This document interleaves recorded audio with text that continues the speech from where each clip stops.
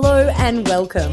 My name is Steph Prem and I'm your host for The Mindful Mess, a podcast where we speak with some of Australia's favourite sporting, health and business personalities about how they find balance in today's world. The Mindful Mess is proudly sponsored by Medibank. You're only human, and what an incredible human you are.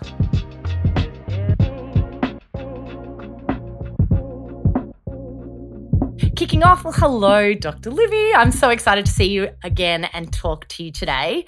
Welcome officially to The Mindful Mess. This is a place where we, discuss or even celebrate the mess, I guess, and the chaos in pursuit of mindfulness and balance. So welcome. Thank you so much, Steph. It's such a joy to join you. Thank you. I am a huge fan of your work. I've been following you for a very long time. As you know, I've been to many of your talks, your seminars, your workshops. You've been hugely instrumental in helping me navigate some of my own personal health journeys. So I'm so glad that I get to have you today all to ourselves. But maybe you could start telling us about how you came to be interested in nutrition and biochemistry. Oh, that's so lovely. Thank you for your kind words. Well, I grew up in Tamworth in country New South Wales in Australia, and we had chickens in the backyard and we grew some of our own food. It was just a small little backyard. But my parents always spoke to me about, you get vitamin C from an orange and that helps you to not get a cold. So it was just a normal sort of conversation point, but not a big deal was made out of it.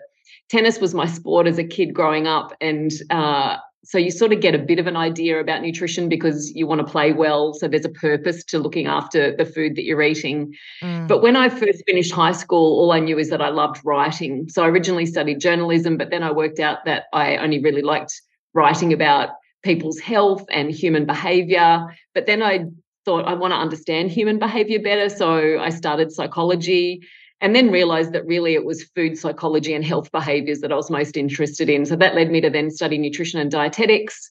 And then I did honours and then did a PhD in biochemistry. So I was at uni for 14 years, which I know makes me sound really thick and like I failed everything, but I just loved learning. Patient. I would say more so patient.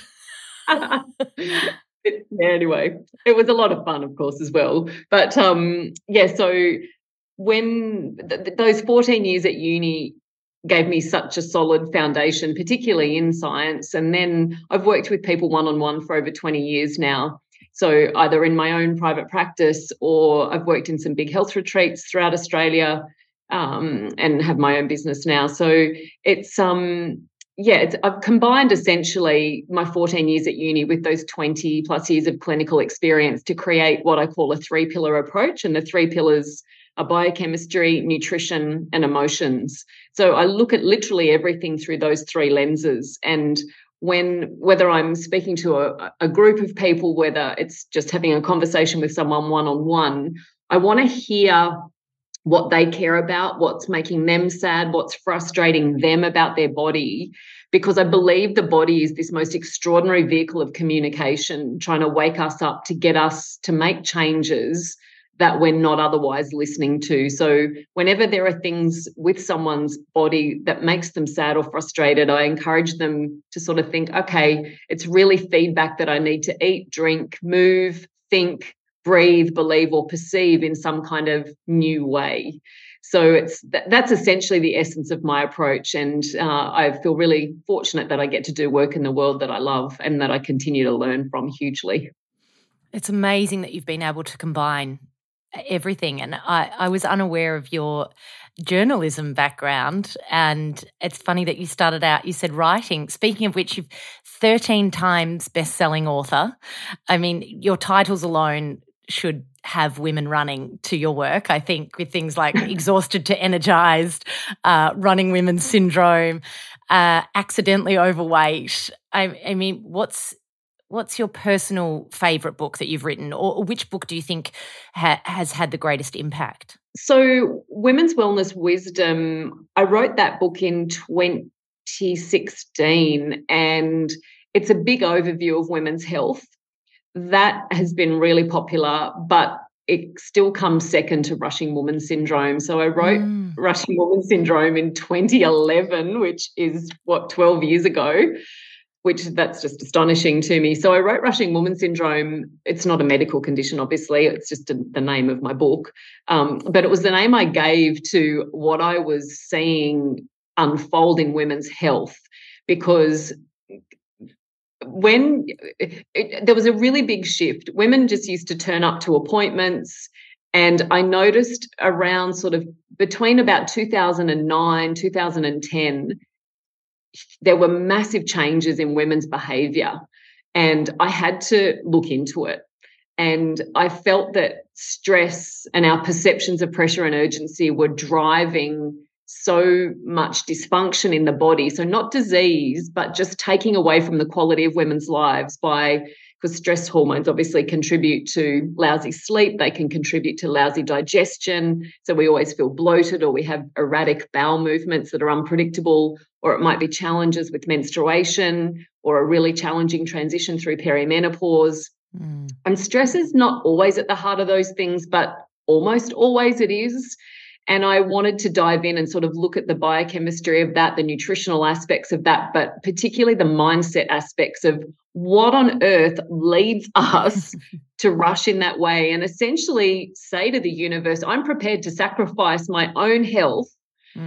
Is it in service of others, or is it more like servitude? Because when we're in genuine service, when we are acting from a place of true, genuine contribution, that's energizing. But when we are doing things to try to please others, so when we're doing things essentially that it's really outside our value system, and it's because we care deeply about other people, but we care very much what they think of us.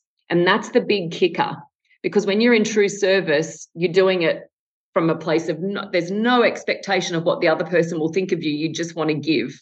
Whereas I describe it more like servitude when you're doing it out of duty, which is really depleting. So Rushing Woman Syndrome was essentially exploring that and helping to offer women strategies to change that, both on a physical level and from a mindset perspective. And that's what's driving the rush and the speed. And is it just women? No, it's not. But I wanted to focus on women because the psychology is quite different for women. So when I talk about masculine and feminine, I don't mean genders, I mean the essence of that. So the masculine responds to challenge and the feminine responds to praise. So, and we have both energies within us. Obviously, there's usually one that's dominant for people. So for a lot of the feminine energy is pursuing that praise. You're amazing at this, you're amazing at that, but it's essentially so that we feel secure. It's so that we feel approved of. So much that we do without us realizing it comes from a place of pursuing approval. Wow. And you can understand the need for love, acceptance, and approval when we're little, because as little human babies, we need those adults in our world to give us food and clothing and shelter. So we've got to stay in their favour, if you like. But as adults, we know that a life with love and approval in it is really lovely and it feels comfortable and uplifting, but we don't actually need it to survive because we can get our own food and clothing and shelter. But my work is very much, and the things that I've studied have very much shown me that we still live in the pursuit of approval even as adults. Wow. And until we address that, it'll drive all of our behaviour. So interesting. I'm so glad you mentioned Rushing Women Syndrome because it's my favourite title of yours, and I think it should just be a compulsory read for all women in school, really. For me, it's up there with, I would have to say, Louise Hay's You Can Save Your Life. It's one of those books that you just have to have on your bookshelf. But, I really want to know, other than, I guess, the clinical work on what you've seen, or I guess the changes you said you've seen, what really inspired the book. I mean, assuming you were a rushing woman once yourself, yes, or still are. Of course. You've got to become one to recover from it and then be able to offer some ideas. It's true.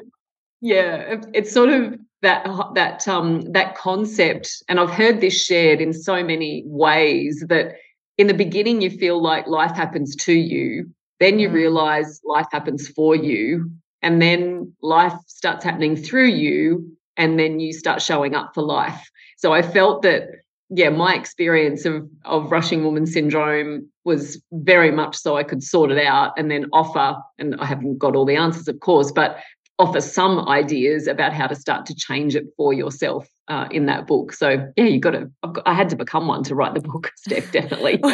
We all have to walk the walk and talk the talk, yeah, so that we can exactly. understand it. I know from witnessing you in action that it comes from a very, very true place.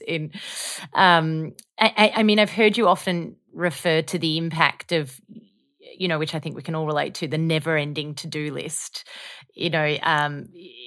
Seeking balance if you can in today's busy world. I mean, do you believe it's really possible? I think what we define as balance changes day to day, probably even moment to moment. So there are days when I can do 6 podcast recording, do 2 recordings for my own work, and that's exactly where I want to be. That's exactly what I want to be doing. It's energizing, it's uplifting, I'm excited by it. And then there would be another day where that's my schedule, and I'd think, what have I done to myself? Why did I book that in like that? So, and I think so I think the pursuit of balance is when we feel like we don't have balance, it's feedback going, something needs to shift. So I feel like we have lots of different personalities inside of us, and I don't mean in a schizophrenic way. I mean that there are different aspects to us as women and men have this as well, of course, so one of my characters, I would say to you, is Dr. Libby. So she has a set of traits. She feels very responsible, though, but she that's obviously the health sort of persona. Then there's another persona in me that I would describe as Earthwatch. So I don't like waste. Would never leave a light on when I'm not in the room. That sort of person. But then I have this other character that I would describe as love bug. I just love love. I look for it. I see it everywhere. And so I might be going out and think, and I love gorgeous lighting, soft yellow lighting. And so I'll think, I'll leave that lamp on because that'll be so beautiful when I walk in, when I get back home and I get to the back door, and then I've got to run back and turn the light off because love bug wanting that light on, Earthwatch won't allow it, so she'll override it. But then I would say there's another character I have called the Aussie Larrikin, because I loved sitting on the back steps in Tamworth and having a beer with my dad at the end of the day. And I loved, sitting around and listening to him and his mates, banter about and just listen to that kind of chatter. So I think when we say we want more balance, it's because one of those less responsible personalities is not one of our sort of where we connect to probably having more fun. It's just not getting enough time in the sun. We're not living that as much. So whenever I have that fly into my head, I think, I need to go see a band, or I need to go and sit on the back step and have a beer, or whatever it is, just to, bring that perception of balance back into kilter, if you will. I think we can all relate to the many characters of Dr. Libby or ourselves very much. I share that to prompt others to think what would my characters be. So. Yes, I was thinking about it, who would play those different characters and what what roles they play, whether they be good or bad, which ones take me out of balance, in and out of balance. You're spot on. It's a beautiful way of looking at it. And I mean, you mentioned, music or a band, or I mean, how do you, genuinely implement balance or mindfulness for yourself in those moments where you just feel like, it might be a little bit out of reach? How do you, genuinely implement? 2 things. I use my breath, and I shift my focus to nature. So if I'm I almost always work near a window. And so I will look out at the trees. I'll be able to see a bird. If I can't, I'll look at the sky. That slows me instantly and brings me back to being very present. If I might be on an aeroplane and I'm working and I feel my heart rate start to go up because of something that I'm focused on, So if it feels the chemistry feels a bit intense, I just use my breath, extend my exhalation, slow it all down, and feel my body. So I will go to my feet and notice what are my feet doing. I'll notice what my hands are doing. I'll notice whether my shoulders are up around my ears. So really anchor myself in my physical body, because that's, I feel, a really simple way to get very present and become very aware of what's happening right here, right now. And I don't know if I've ever, whenever I've done that, I feel I try not to use always and never. I try not to use extreme language, but I can't remember a time where I haven't smiled after a very brief moment of that.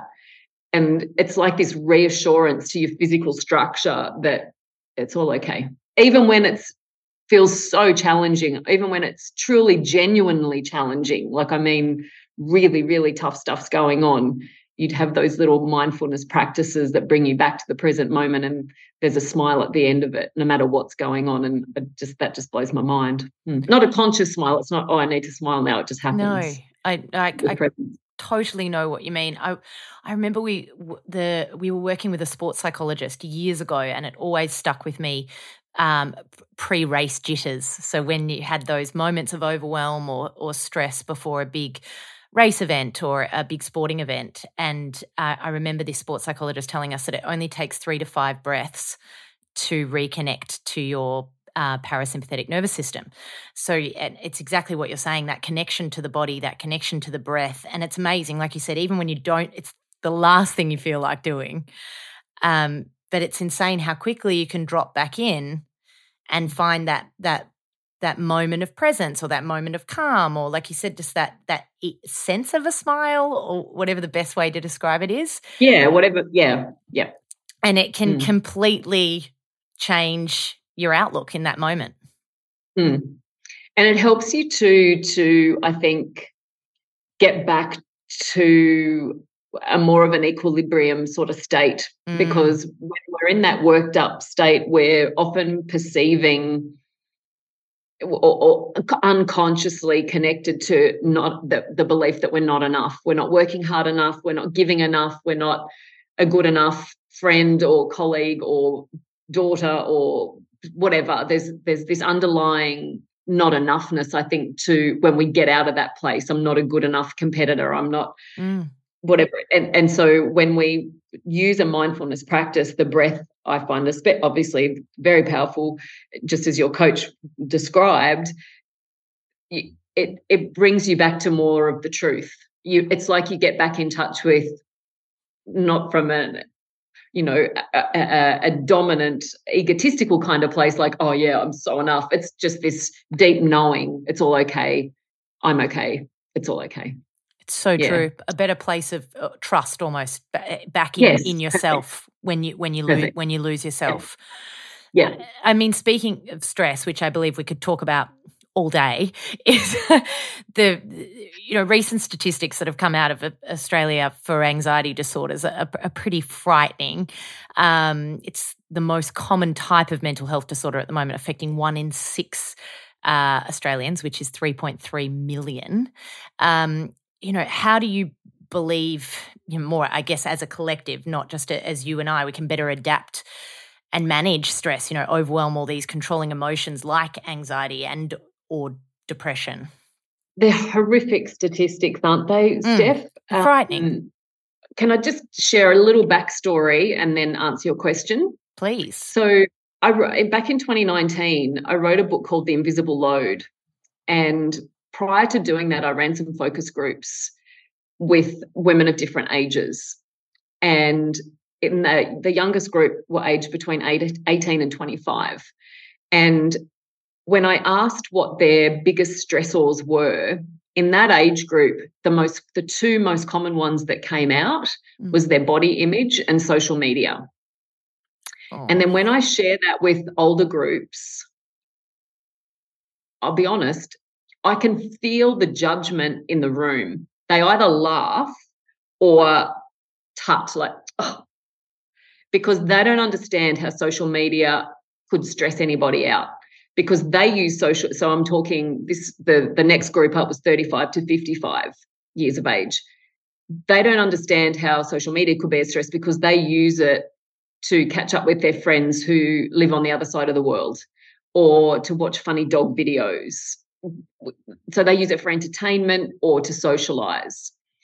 And when I asked that group, the 35 to 55-year-olds, what stressed them out, one of the common answers was running late. So if you think about running late, it's not in and of itself stressful. We get stressed about running late because we might be going to a conference and you don't want to miss the first speaker. So it can be, I think, FOMO. But really what's behind it most often is we're worried about what the person who'll be on the receiving end of our running late is going to think of us. And so if we use that insight, not only to, let's say we're running late for a meeting, that insight helps you to then show up differently to that meeting. Instead of bursting in with intensity because you're all worked up that you're running late, you understand it's because you care. And you understand that you care also what your boss or your colleagues think of you. So that is going to foster a very different conversation than if you just sit in your stress going, I'm so stressed, I'm so stressed, I'm so stressed. You're going to probably have a conversation with your boss or your colleague and say, I'm so sorry I was late. I do my best to be on time. It's important to me that you know that I care about my job very much, that I work as hard as I can as efficient. Like, it's going to change the whole, and no one who, if you're pouring your heart out to someone saying that, no one's going to stand there and go, oh, well, your job's in jeopardy. You know, you're a bit of a disaster. No one, they're going to be like, well, thank you for caring and thanks for sharing that with me. And they'll appreciate it. And then you feel better. They're happy. So if we track back to the younger group, it's exactly the same thing. They list social media as one of their biggest stresses because they use social media as a way of getting approval. They are using it as they worry what others are thinking of them. It's the same as the 35 to 55-year-olds running late. It's the same model. It's just that you think on the surface, you don't realize that's really what it's about. So there's very, very real and genuine stress, obviously, going on in the world, and there's very real and genuine stress in people's lives. However, there is also a huge amount of stress that we create for ourselves because of how we think. And I think anxiety is sometimes stemming from very real and genuine stress, and sometimes it stems from the way that we think. And sometimes it's a combination of both. And we need to, I wish it was taught in schools, that we actually have, this is the work of Dr. Daniel Kahneman, he's a psychologist, but he won the Nobel Prize for economics, weirdly. But his work was the very first work that showed that within the human brain, we have two thought systems, and he just calls them thought system 1 and thought system 2. I call them old brain and new brain so that people remember it nice and easily. So our old brain is unconscious. We're actually not aware of what it does, what it creates, until we use our second thought system, our new brain, to actually look at what it's done. And so when it comes to having loads of anxious feelings, when old brain, it's unconscious, but it generates a feeling and it works at lightning speed. It runs off patterns and associations that we don't even know we have until we go and dig into this stuff. So we've created meanings about who we must be for someone to have treated us like that in the past, or for someone to have done that or not done that, or have gotten that look on their face or not responded, whatever. So but we don't realize that from things that happen, we create meanings, and from those meanings we create stories, and those thoughts, if we don't correct them, will become beliefs about who we must be for people to have done X, Y, Z in our life. So we have a part of our brain called the reticular activating system that just goes looking for evidence of everything that we think, and we miss all the evidence of what is not true. So if you have a belief that people can't be trusted, you'll miss all the examples of how they can be. If you have a belief that there aren't enough hours in the day, that will be your experience. You will live your life with such intensity feeling like there aren't enough hours in the day, whereas the person who sits at the desk beside you might have a belief that all the important things always get done. And so not only do they get more done, but they do it in a calmer way without hurting their health, for example. So my dad grew up in Tamworth and he still lives there. But when he was growing up, of course, there were no traffic lights. And now, of course, there's traffic lights and he hates them. And he has a belief that he only ever gets red lights. And so whenever I go and visit he and Mum and I'm driving him to town and we get a green light, I can't help myself. I always go, Dad, green light. And every single time he goes, first one. And he's not even joking. He literally has no memory of green lights ever. He believes he only ever gets never red lights. Seen anyway, it before. Never seen it before. Yeah. But that's essentially what our brain does. So we just look for all the evidence of how it's true. So when our old brain is firing off and it creates a feeling at lightning speed from something that we've encountered, we will then live as if that's the truth until our new brain, our second thought system, which is conscious, it's optional. We don't have to use it, but it uses logic and reasoning to examine things. So we might be in the supermarket and we can see someone we know coming towards us. I'll call her Mrs. Smith. And the thing that happens is Mrs. Smith puts her head down and walks straight past us and doesn't speak. So in that moment, your old brain goes, oh, my goodness, Mrs. Smith doesn't like me. I've let her down. Our kids are at school together. They've probably had a fight. She thinks I'm the world's worst parent. In other words, we perceive some form of disapproval coming from Mrs. Smith. Now, we don't know we've done that because we don't stop there in the supermarket and go, oh, what just happened? We just keep going. But what we might notice then is that when we leave the supermarket, we can't wait to devour the packet of biscuits we just bought, where normally we'd only eat 2 biscuits, but suddenly we're going to smash the whole packet. Or it's 2:00 in the afternoon and you are now obsessed with cracking open a bottle of wine and not just having a glass, but drinking the whole lot. So, so there's some sort of response. But again, we usually don't examine that. Because if in that moment we brought our new brain in and thought, okay, I wonder what just happened. Mrs. Smith walked past me. She didn't speak to me. She did look like she had the weight of the world on her shoulders. I wonder what's going on for Mrs. Smith. And so then you've shifted your focus from yourself, you're concerned for her, and you might think, I'll go around and check in on her and see what's happening. And if on the odd chance you have upset her, she's got some sort of issue, she will tell you then and you can sort it out. But 9 times out of 10, you'll go around and say, I saw you at the supermarket today and you didn't speak. Is everything okay? She might say, oh, I hadn't had a shower that morning and I was really hoping to not run into anyone. Or I'd been crying my eyes out because, my sister just got diagnosed with something. I've been bawling my eyes out and I didn't feel comfortable to speak to anyone. So we remain very, as adults, unfortunately, because we don't understand how we're not taught about these thought systems, a lot of us remain very egocentric and we literally think that everything revolves around us, and we think that the way people are, whether they're happy or sad or cranky, we think it's because of us, when very occasionally they might be responding to us in that way, but it's mostly a reflection of what they're experiencing in that moment. And it might not be fair and it might not be acceptable, but it's a reflection of them, not us.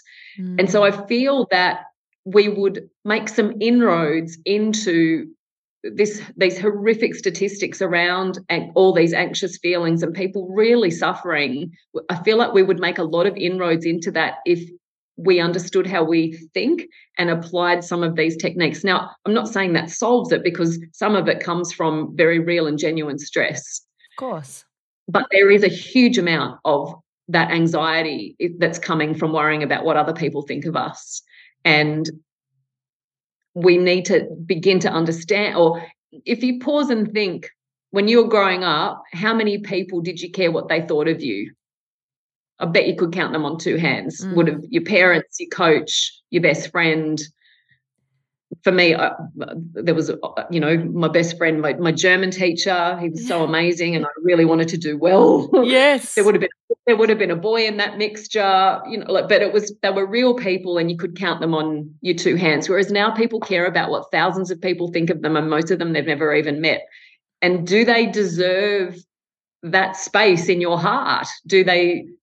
Yeah. So I feel like we're always going to care what others think of us. We're human. However, I think we need to be very selective as to who we allow to fulfill those roles in our life. Oh, beautifully said. And take up that space, like you said, in your heart, your body, and your brain. It's sucking so much life, unfortunately. I think you touched on it in your story anyway. I mean, going straight to the crackers and the bottle of wine, I think answers the question somewhat, but I'll dive in anyway. Can you explain how you talked about earlier your 3 pillars of health, so biochemistry, emotions, and nutrition, how they could be directly linked to say mental health or anxiety, as an example. Like I said, I think you touched on it slightly with the biscuits, but I still think people might not see the link. They might not understand that could be an emotional connection. Yeah. So when we have, one of the questions that I pose in my work on a daily basis is, why do we do what we do even though we know what we know? Because it's not a lack of knowledge that's going to lead someone to smash a whole packet of biscuits. No one's going to do that thinking, I'll feel so great after I do this. We do it and we don't necessarily understand why we've done it. And obviously there's a massive difference between having 2 biscuits and having the whole packet. And it's the whole packet that I'm talking about here. So when we make a choice like that, quite often what we do is, well, firstly, we judge ourselves. We'll go, I ate too many biscuits. We then put a comma in that sentence and go, I'm hopeless, I'm pathetic, I have no willpower. Yet most of the thoughts we think, they actually aren't true. But again, we're not taught to question our thoughts, because after we think that, we don't sit there and then think, is that actually true? You just keep going. And as I said, a thought that you repeatedly think and don't question becomes a belief. And so then you actually believe that you are hopeless and pathetic and have no willpower, none of which is true. So when we eat too many biscuits, if we could pause and then go, I wonder what led me to do that, because judgment shuts us down and makes us blind to any kind of insight. But the minute we bring curiosity into the scenario, we open to learning something. So I wonder what led me to do that. Is it biochemical? So did I smash that whole packet of biscuits because for afternoon tea, because I didn't have an adequate lunch, because I read this thing and it said be really low carb, and so I had no carbs for lunch. I basically just ate green leaves, and clearly my biscuit smashing was because I was literally so hungry. So maybe if I had some carbohydrate with my lunch, or some protein or some fat or whatever, but if I had a different lunch, maybe that shift would lead me to not smash a whole packet of biscuits, because my body wouldn't be searching for all that glucose. So it could be biochemical or nutritional. But when you say I ate a whole packet of biscuits, I wonder what led me to do that, it could be that the answer is, well, I'd just come out of a meeting and my colleagues said XYZ, and I can now see that hurt my feelings, because the story I created around that is that they think that I'm not a very hard worker. They think I'm lazy or inefficient. In other words, we perceive some kind of disapproval coming from someone else. So when we eat in a way and we feel like we want to judge ourselves because we know better, and we're trying really hard to consistently, not perfectly, but consistently look after ourselves with food and drink, when we don't do that and it's unexpected, so you might plan to do it, you might be catching up with your favourite person on a Friday night and you're having takeaway and sharing a bottle of wine, like that's on purpose. What I'm talking about here is when you start eating and you feel like you can't stop, or you consistently make lousy choices and you don't understand why you keep doing that. It feels a bit out of your control. That's when you want to use that question. I wonder what led me to do that. Was it biochemical or nutritional? So you might, as I said, change your lunch. Or was it emotional? Did you create a story about something that just happened? And also then, is it true? Like, so does your colleague actually think that you're lazy or incompetent, or whatever meaning you've created? Because you might need to go and have a conversation with them. Or can you just sit there and giggle at yourself or have compassion for yourself and go, wow, this is a story I make up. I feel like people judge me, people see me in this really horrible way. I do it all the time. Wow. And I can see that it's come from X, Y, Z. That might feel too big to unravel and unpack yourself. It's time I saw a counsellor. I need to talk to someone and talk through this. And so then you're actively doing something about these behaviours that you feel powerless to change. Instead of actively unraveling the biscuits and the wine. Yeah, exactly. It's the same thing, but looking at it through a completely different lens, which I think is really, really helpful. So if we're speaking about bad habits, which we're all guilty of, and I mean your area of expertise is nutrition, of course. So let's talk about sugar, because I think it taps into everyone's bad habits at some point. I mean, sugar has the same addictive properties as cocaine, which everyone knows is bad for you. But I think people don't put sugar in the same basket. They wouldn't think it's doing as much harm. So, can you explain what some of the consequences of sugar addiction are on our health, and things that we may not even realize? Yeah. It's a really big one, Steph, and it's the one thing that I think people today struggle to change the most. So, firstly, when we consume sugar, it actually lights up, it leads us to produce dopamine, which is partly why it's addictive. So very similar pathways for addiction to some of those other drugs you just mentioned occur in the brain when we are consuming sugar.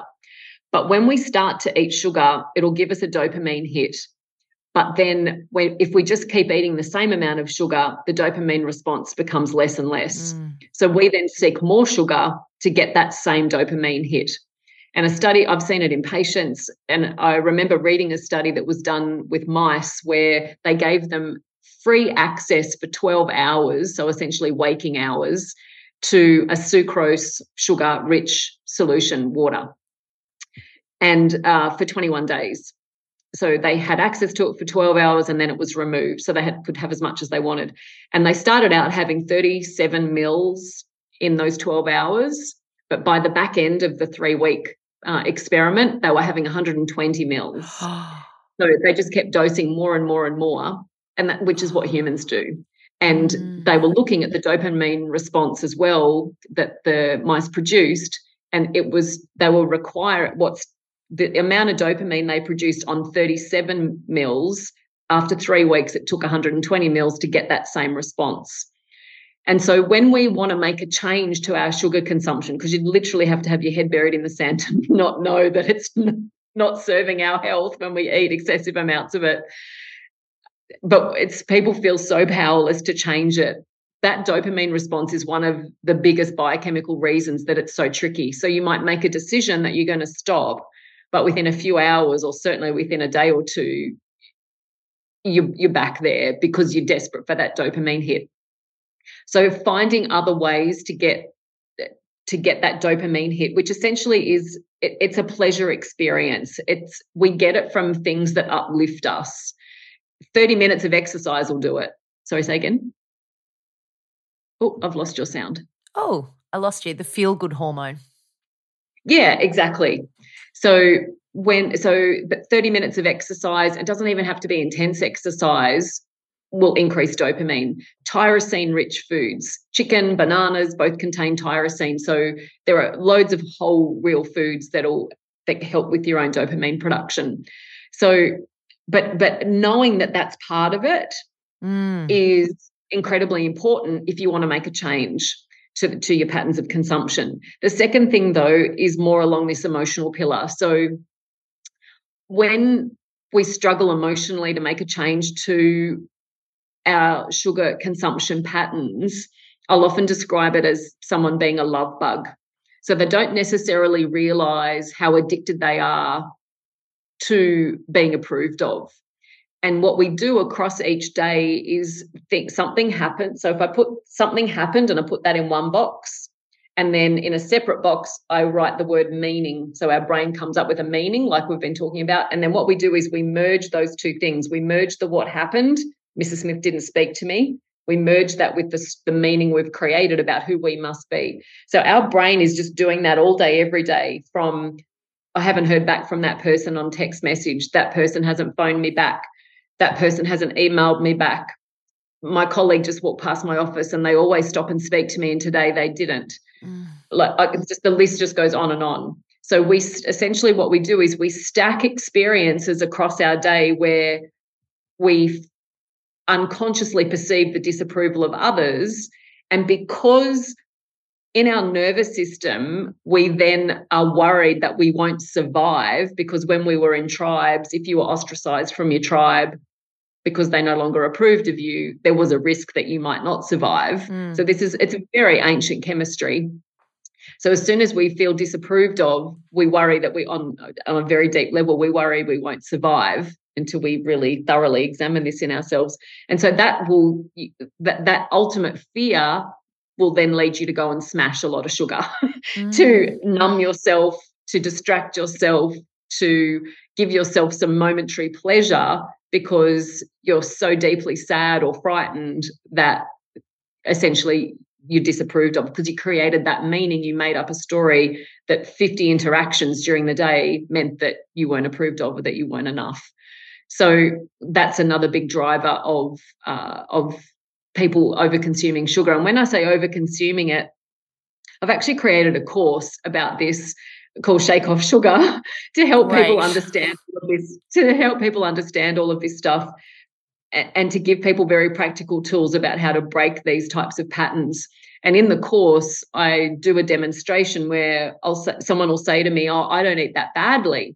And I've spooned out a day of sugar where someone says they don't eat that badly. And in no time at all, it's 60 teaspoons. So just from processed food, essentially. Yeah, that might not even taste sweet. Yes. I mean, I've got so many clients I can send your way that are all struggling with the same thing. When you say you do that example, where would you say that most of the sugar in everyone's diet is coming from? And how can they avoid it? Like, what should they be looking out for that maybe they don't even realise is part of the problem? Unfortunately, it's pretty much it's the majority of ultra processed anything and packaged processed. food, pretty much, yeah. And so when we think there's nothing wrong with, there's natural sugars obviously present in food. It's in fruit, it's in corn, it's in honey, and as humans, we've consumed that stuff for a very long time.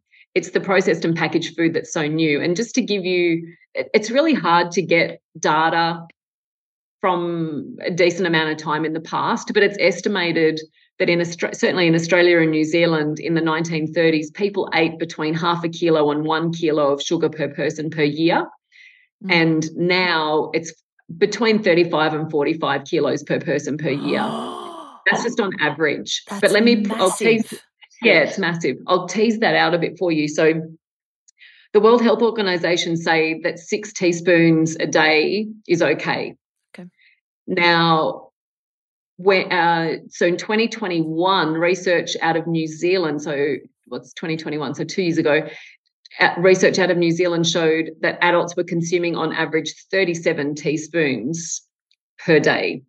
So that's 31 excessive teaspoons per day. And that works out to be, I'm trying to remember my maths here, it works out to be, I think, about 124 extra grams per day.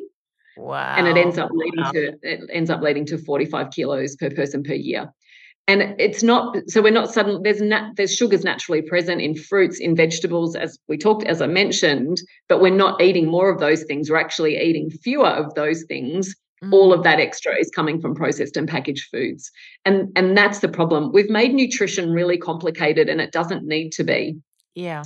We have evolved eating whole real food, and some people need, very specific direction within that. They might have fructose malabsorption, they might be gluten intolerant. So there's lots of, tweaks that sometimes need to be made. I get that.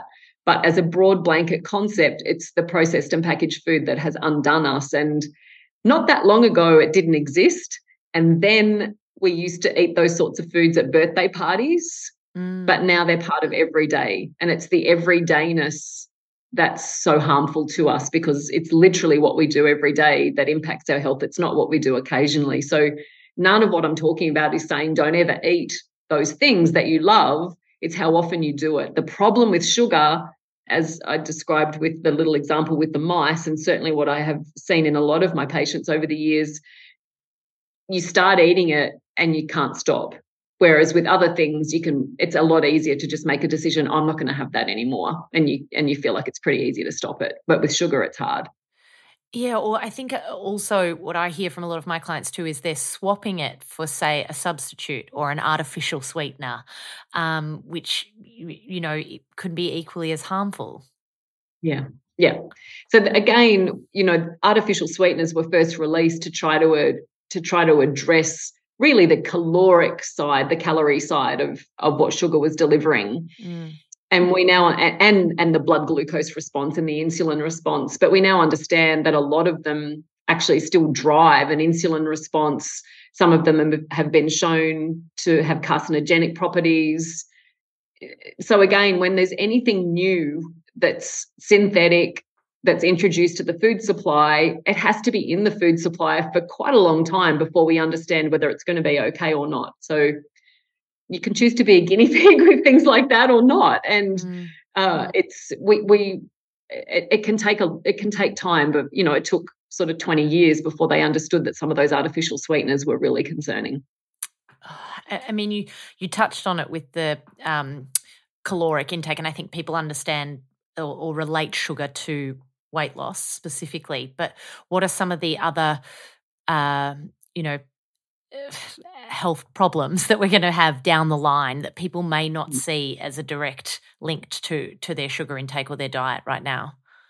Insulin resistance is by far and away the biggest challenge for so many people with their health. So essentially, so people understand what that is. When you consume carbohydrates, whether they're starches or sugars, that all get broken down into glucose. That glucose then moves from the digestive system across into the blood. So therefore, the amount of glucose in the blood goes up.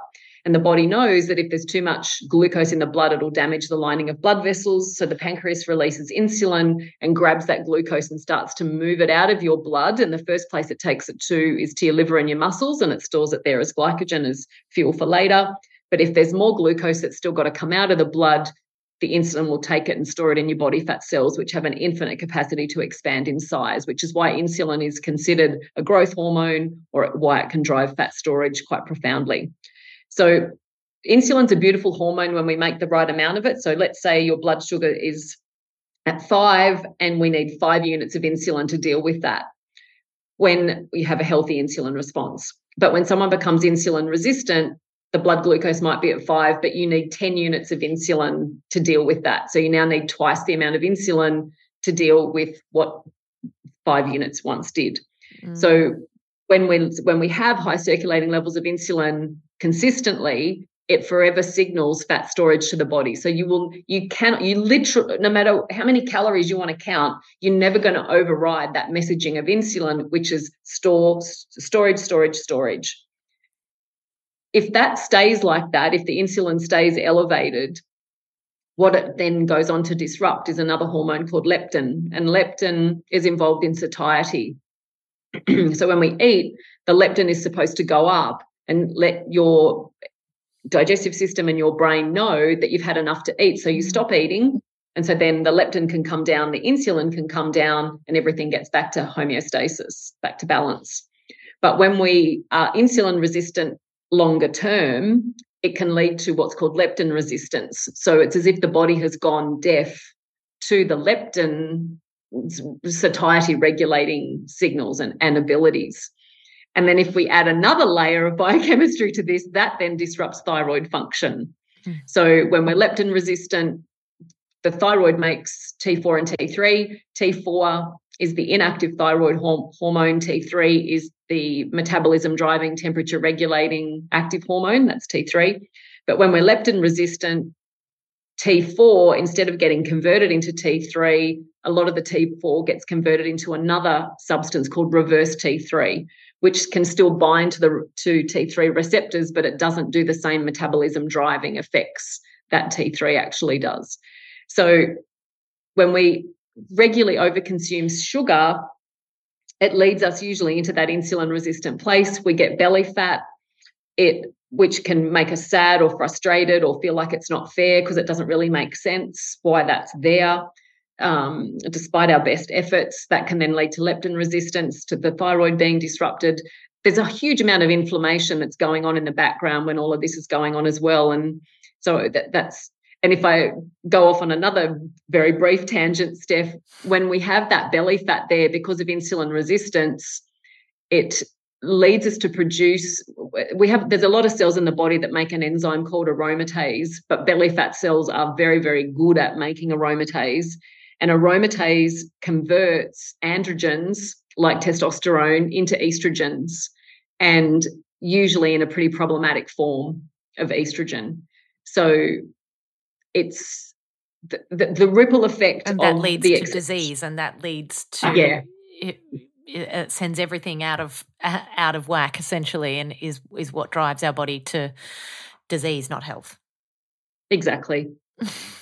So much of it starts with that excessive sugar consumption, leading to that insulin resistance, which then disrupts so much inside of us. So addressing insulin resistance, or seeing the prevalence of that, was one of my biggest motivators to create this sugar course, and also to give people not just, don't eat it, not just give them that message, because that doesn't work. Just if you just say don't eat it, we've got to look at what it's doing for you. When do you use sugar? Is it the dopamine thing that's mostly your driver? Is it in response to emotional pain that you might not even be fully aware of that's there? So so we dive into all of that in the course. Well, I live with someone who lives for a cheeky Coca-Cola, so I might have to sign them up to this course. But if there's an argument in our household often, which is the lesser evil, Coke Zero or Diet Coke, or not at all, which is, I'm sure you can see where I would stand in this argument. Yes. But what would your take be on that one, Dr. Libby? I'm interested. Oh my goodness! Does it have to be that drink? Or should I just send them straight to the course? Definitely. If I had to pick between artificial sweeteners and sugar, I'd pick sugar. Wow. My preference, though, is neither. Yeah. Just get your sugar through whole real food, make little bliss balls using chopped up dates and things, or eat a banana. Don't be frightened of a banana. That has been a big hit in our house, the chocolate bliss balls. So we'll start there. We've got to start smallly. Start small. I mean, we could talk about it all day, but I will be sending so many people in the direction of your course. I mean, you continue to educate, inspire, and mentor so many women around the world, but I'd love to know who inspires you the most. Oh, that's so lovely. My mum, she is the kindest. She's the kindest woman on the planet. I got the mother jackpot. I don't quite know how she mothered me the way that she did. She will tell you that she's not maternal. Wow. But she's the most mother on the planet. When I was 17, I remember this very clearly. When I was 17, I got a scholarship to go to school in Germany for 3 months, and I wasn't expected to get it. And she would have been terrified. She'd not left Australia at that point, and I hadn't left Australia at that point. There were no mobile phones, there were no emails, and there she was, I'm hopping on a plane to go and live with a family who were complete strangers, and go to school over there for 3 months. And she was just full of light and life and encouragement, not over the top, just, how special, go and have an amazing time. And there was no spare money, so it was a really big deal, which she didn't make me aware of any of that at the time. That would have been very, very confronting, and yet she never let me feel like that was confronting for her. So she's the most, generous, unconditionally loving human being. she's blows my mind. So to have the essence of her present, she's still alive, but to have the essence of her in my life and the way I conduct myself, I'm mindful of doing that every day, because I don't know how she did it with the other stuff going on in her life. Incredible. I think you learnt selflessness at a very young age. It sounds from someone quite incredible and strong. What would you say, I'm conscious of your time, we have to wrap up soon, but what would you say, what's one health question that you think all women should ask themselves? That's a good question. What do I really care about? Because when you ask, what do I really care about, it helps you we have so many choices in a day to make. And what do I really care about helps you to get in touch with your values. So many lousy health choices come from the feeling that we don't have time. But when we say, I don't have time for that, someone might say, oh, I live on takeaway because I literally don't have time to cook dinner. What you're really saying is that's just not a priority for me right now. That's what I don't have time means. I'm not prioritizing that. Whereas when you work out what you value, and when I say values, I don't mean ethical preferences like kindness or generosity. I mean, what does your life literally demonstrate that you value? So when you say, what do I care about? What do I value? Look at what you choose to do with your day, and are you content with that? Or are there some tweaks that need to be made? Because you can actually see, well, no, actually, I do value health. So therefore, I need to carve out time on a Sunday and cook a big batch of dinners for the week ahead so that I'm not living on takeaway, so that 5 nights out of 7 I can actually eat a home cooked meal, something like that. Or what do I care about? I really care about friendship, and I've been putting all my energy into work and my immediate family, and I've let some friendships go, and they are so fun, and they are, they've been so kind to me over the years. I want to put some more focus back on that, because that's soul food. That's just as good for our health as a bowl of vegetables. We forget that health is made up of not just obviously our food and our drink, but the way that we feel and what we think, all of that. So our soul food, I think, is just as important. So yeah, I think the best question is, what do I care about? And then go act on that. I love that. What do you personally care about? What brings you joy and enriches your life outside of all of this work that you do? Raising chickens. I love chickens. And my chickens' names, Moira, Alexis, and Stevie, because I watched Schitt's Creek a few years ago and loved that show so much. And every human needs a chicken called Alexis. I love that. And Moira. And she's so noisy. She just talks nonstop. Their names really suit them. Anyway, so that's been such a joy. And it's funny because they're so perfect that I look at them, and the colour and the shape of their body and their fluffy bums, they're just so perfect, and yet they're so different. Their personalities are different. Their colouring is different. It's a great analogy for humans. You just look at how no matter what the outside looks like, we're just so perfect, perfectly imperfect, perfect, no matter what is going on, whatever behavior is being displayed, whatever they look like that day, if the feathers are a bit disheveled, whatever. Anyway, yeah, I'm that person who would bring my chickens up in a conversation when I haven't even been asked about them. So I've had to try to tone that back, to be honest. You're like all those cat memes, but you replace it with a chicken. Yeah. That's it. That's me.